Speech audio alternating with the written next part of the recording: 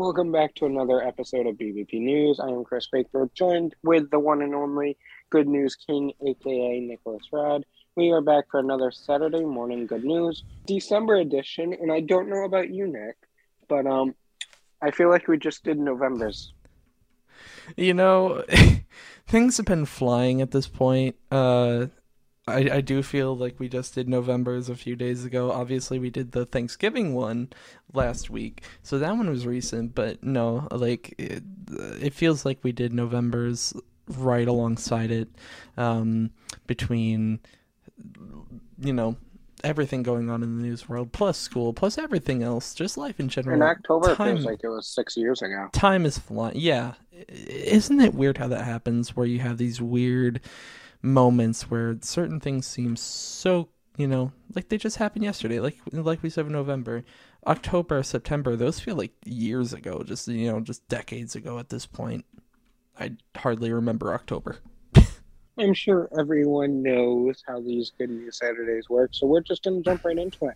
What do you have for your first good news story? Okay, so this first story, just kind of a neat one that I wanted to throw in as a starter, right? A woman was on a flight to Atlanta, and it was a, 3.5 to 4 hour flight. And in the middle of the flight, she went into labor. She was a month early, so obviously this wasn't exactly expected.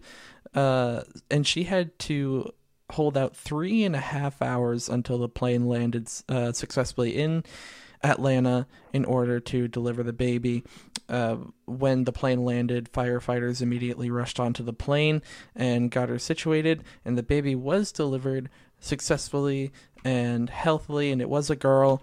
And it was kind of cool because when the baby was delivered, one of the flight attendants got on the plane's microphone and told the entire, announced the birth to the entire plane and all of its passengers. And, she got a nice round of applause from everyone, and everyone was really happy for her. So just a nice little story. Two things. Mm-hmm. You're telling me that the entire plane didn't know she was giving it to birth. I'm very sure she was very loud, very vocal about that labor. And second of all, you're telling me on that plane there wasn't a single doctor or nurse that could deliver that baby, and you're also telling me there's not a single Grey's Anatomy fan on that plane that was like, yeah, I can deliver I got this this. baby. Well, evidently not. you know, just a cool story though, right? Like, I couldn't imagine being on a plane like that, and I couldn't imagine going through that. You have to hold out in labor for 3.5 hours until that plane lands. How? Like, I'd be obviously, like, nope, this baby's coming out. it's coming now. It's happening now. Um, but no, just a nice, story. It's kind of, my favorite part is just that everyone cheered, everyone was happy, and congratulative for her. Um, so I figured, just a nice little story to open things up. What a nice season opener, Nick. Where were they traveling to? Atlanta, Georgia. Oh, that's such a nice place to travel to. What do you have for your second good news story? All right, so we are getting close to Christmas, and It's so the season to be jolly. La la exactly. la la la la la la. Exactly. So I figured, why not include a story here, that really starts to get us into that mood? And that's exactly what Monica did at her new job. She had been working there for about 2 months when there was a contest announced for all the employees. All the employees in her office were basically told to to take part in a Christmas decorating contest. And Monica, who, was known in her household to be, very decorative, loved to decorate. And she even admitted maybe she had too many decorations, but this played into her, this played to her advantage. Because what she did was she turned her office cubicle into a gingerbread house. Now, no, I must specify, not in, No actual gingerbread was involved in this, unfortunately. Damn it. Unfortunately, I think it would have been amazing if it had been. But no, what she did was she took, colored paper, cardboard, stickers, and other materials and turned her cubicle into a gingerbread house. And it was kind of cool because she had said that she wanted to find a way to really break the ice between her and the other employees and really just get to know everyone and, make things a lot more jolly and festive and all that. And this was a perfect chance for her to do that. Plus, she's very competitive. And, it's safe to say, after all that effort, she won. She won the contest.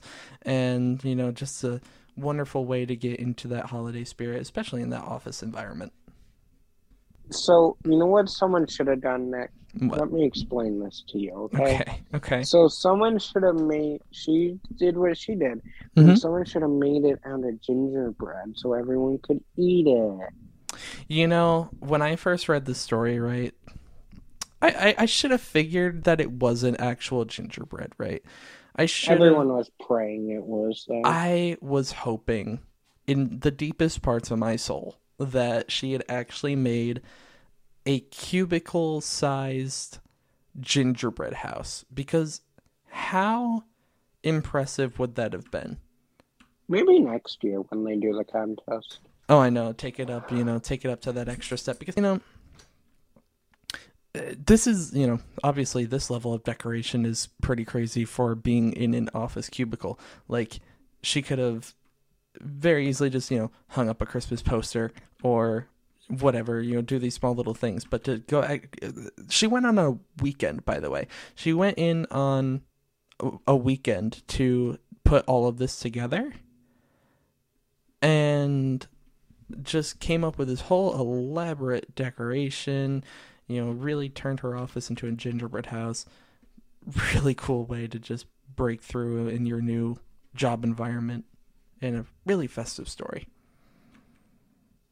I love it because she really went the extra mile, and it will be something that they talk about for years to come, probably every Christmas. And it's just very festive and holly jolly. What do you have for the third good news story? All right, so for this story, we have something just absolutely incredible. In California, there is a football team made up of all deaf players. And, in the years since their creation, they weren't created all too long ago, a few years ago.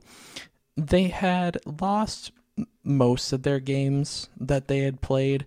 And mind you, they're not playing in a league with other deaf teams. They were playing in a normal high school football league. Well, they went on a tremendous run this season, going 12-0 in hopes that they would be able to reach the state finals. Now, it was really cool because they communicated through all the players communicated through American Sign Language, and then if anything needed to be communicated to the referees or the other team or whatever else, they had a sign language translator on hand for all of that. And unfortunately, the Cinderella story doesn't have the perfect ending. They did lose in the semifinals to a team that had been consistently winning the state championships and getting to the final. But to make it that far, to make it to the semifinals, to make that huge turnaround in form, to come back and make it to the semifinals of the championships, just absolutely wonderful. And it even earned them respect and attention from a number of different NFL franchises who sent out congratulations to the coaches and the players on this team. Good for them. They kicked ass. It may have not gone all the way to the state championships, but that's still a huge accomplishment. It's incredible. A lot of stories you hear in things like this. You hear of maybe like, one player being deaf or, visually impaired or things like that. An entire team of deaf players has just, defied what most people would expect, and to go 12-0, to have that perfect record all the way until those semifinals, just it's incredible. It's absolutely incredible, and I congratulate them. I think they absolutely destroyed it, and hopefully they can continue that next year and actually go to the final or actually win it all. Hopefully, oh no, they will, Nick, and they will win the gold prize, and they will be better than everyone. And, hopefully they can, because that kind of accomplishment, that'll stick with those players for the rest of their lives. It doesn't matter what comes after that. It doesn't matter what happens, down the line. They're going to remember that win, and, the state will remember that win. The country will remember that win, because that's absolutely just amazing. I agree 100%. What do you have for your fourth good news story? All right, so switching over to England for this one, where a 13-year-old girl named Millie has kind of turned herself into a bit of a celebrity, because she was out metal detecting with her father one day. This was just her third time out metal detecting. She really didn't know what she was doing, but all of a sudden, she ended up getting a signal from the metal detector. Well, she called her dad over and they started digging, and what they found absolutely shocked them, because what they found were 65 objects, most of them being axes, and experts believe that they were created around the year 1300 BC. And right now, they've been shipped off to be examined to determine their authenticity, and if they are found to be real and legitimate from that era, it's very possible that the British government will be paying Millie and her family for the fine and for the objects, to which Millie said that she will give a portion of that money to the landowner where the objects were found. And her mother says that now she's a bit of a celebrity, like I said before, because she's actually being recognized whenever she goes out metal detecting. People recognize her, and even other detectors are, you make jokes like, oh, Millie's here, we might as well go home. And it's actually sparked her interest in becoming an archaeologist and continuing to try and make these kinds of finds and discoveries. And she gets applause for this, because in a detector's world, finding objects like that is a one-in-a-lifetime discovery, and she made this discovery so young. Like I said, only 13 years old, and just really cool. I was wondering if you were going to travel out of the United States, and you never fail. You never fail. You always find them all over the country, and I have to say, I'm a little bit jealous, because every time I go metal detecting, I find trash. I've whenever I search for stories for these episodes, not every time, but there have been several times where I have found stories like this. The one story that comes to my mind, just right off the top of my head, is also came from England, oddly enough, where someone had found gold coins from, or I think it was gold coins or bronze coins, whichever it was, I can't remember off the top of my head, from the Anglo-Saxon era. And I always want to include these because I absolutely love these types of discoveries. And I thought it was about time, especially with, Millie being so young, only 13, and making this discovery, especially with the fact that a lot of detectors will be searching, 30, 40, 50 years for a discovery like this. So just incredible. And again, I congratulate her for this. So, Nick, the real question is there any estimate how much money she's going to get? I mean, seriously. I mean, whenever I've taken a metal detector out, I only find trash. And now I'm a little bit jealous. And if we're talking millions of dollars, I'm going to be super jealous. It could be. artifacts from that era are very valuable, and especially since they found so many, there's no say right now on how much might be offered and accepted, but who knows? And Nick, what do you got for your fifth and final good news story? All right, so we opened up the show with a nice little story. Figured I'd do the same to close it out. A man ended up really just finding a cool little relationship with a family of crows that lived in his yard. So what happened was he went outside into his yard one day and found two baby crows on the ground outside their nests. They had fallen out of the nest. They were on the ground.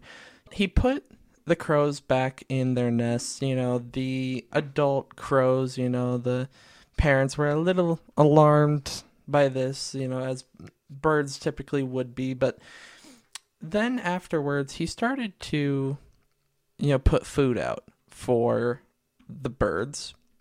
At first, he did it just to make sure, in case the babies fell out of the nest again, they had a food source.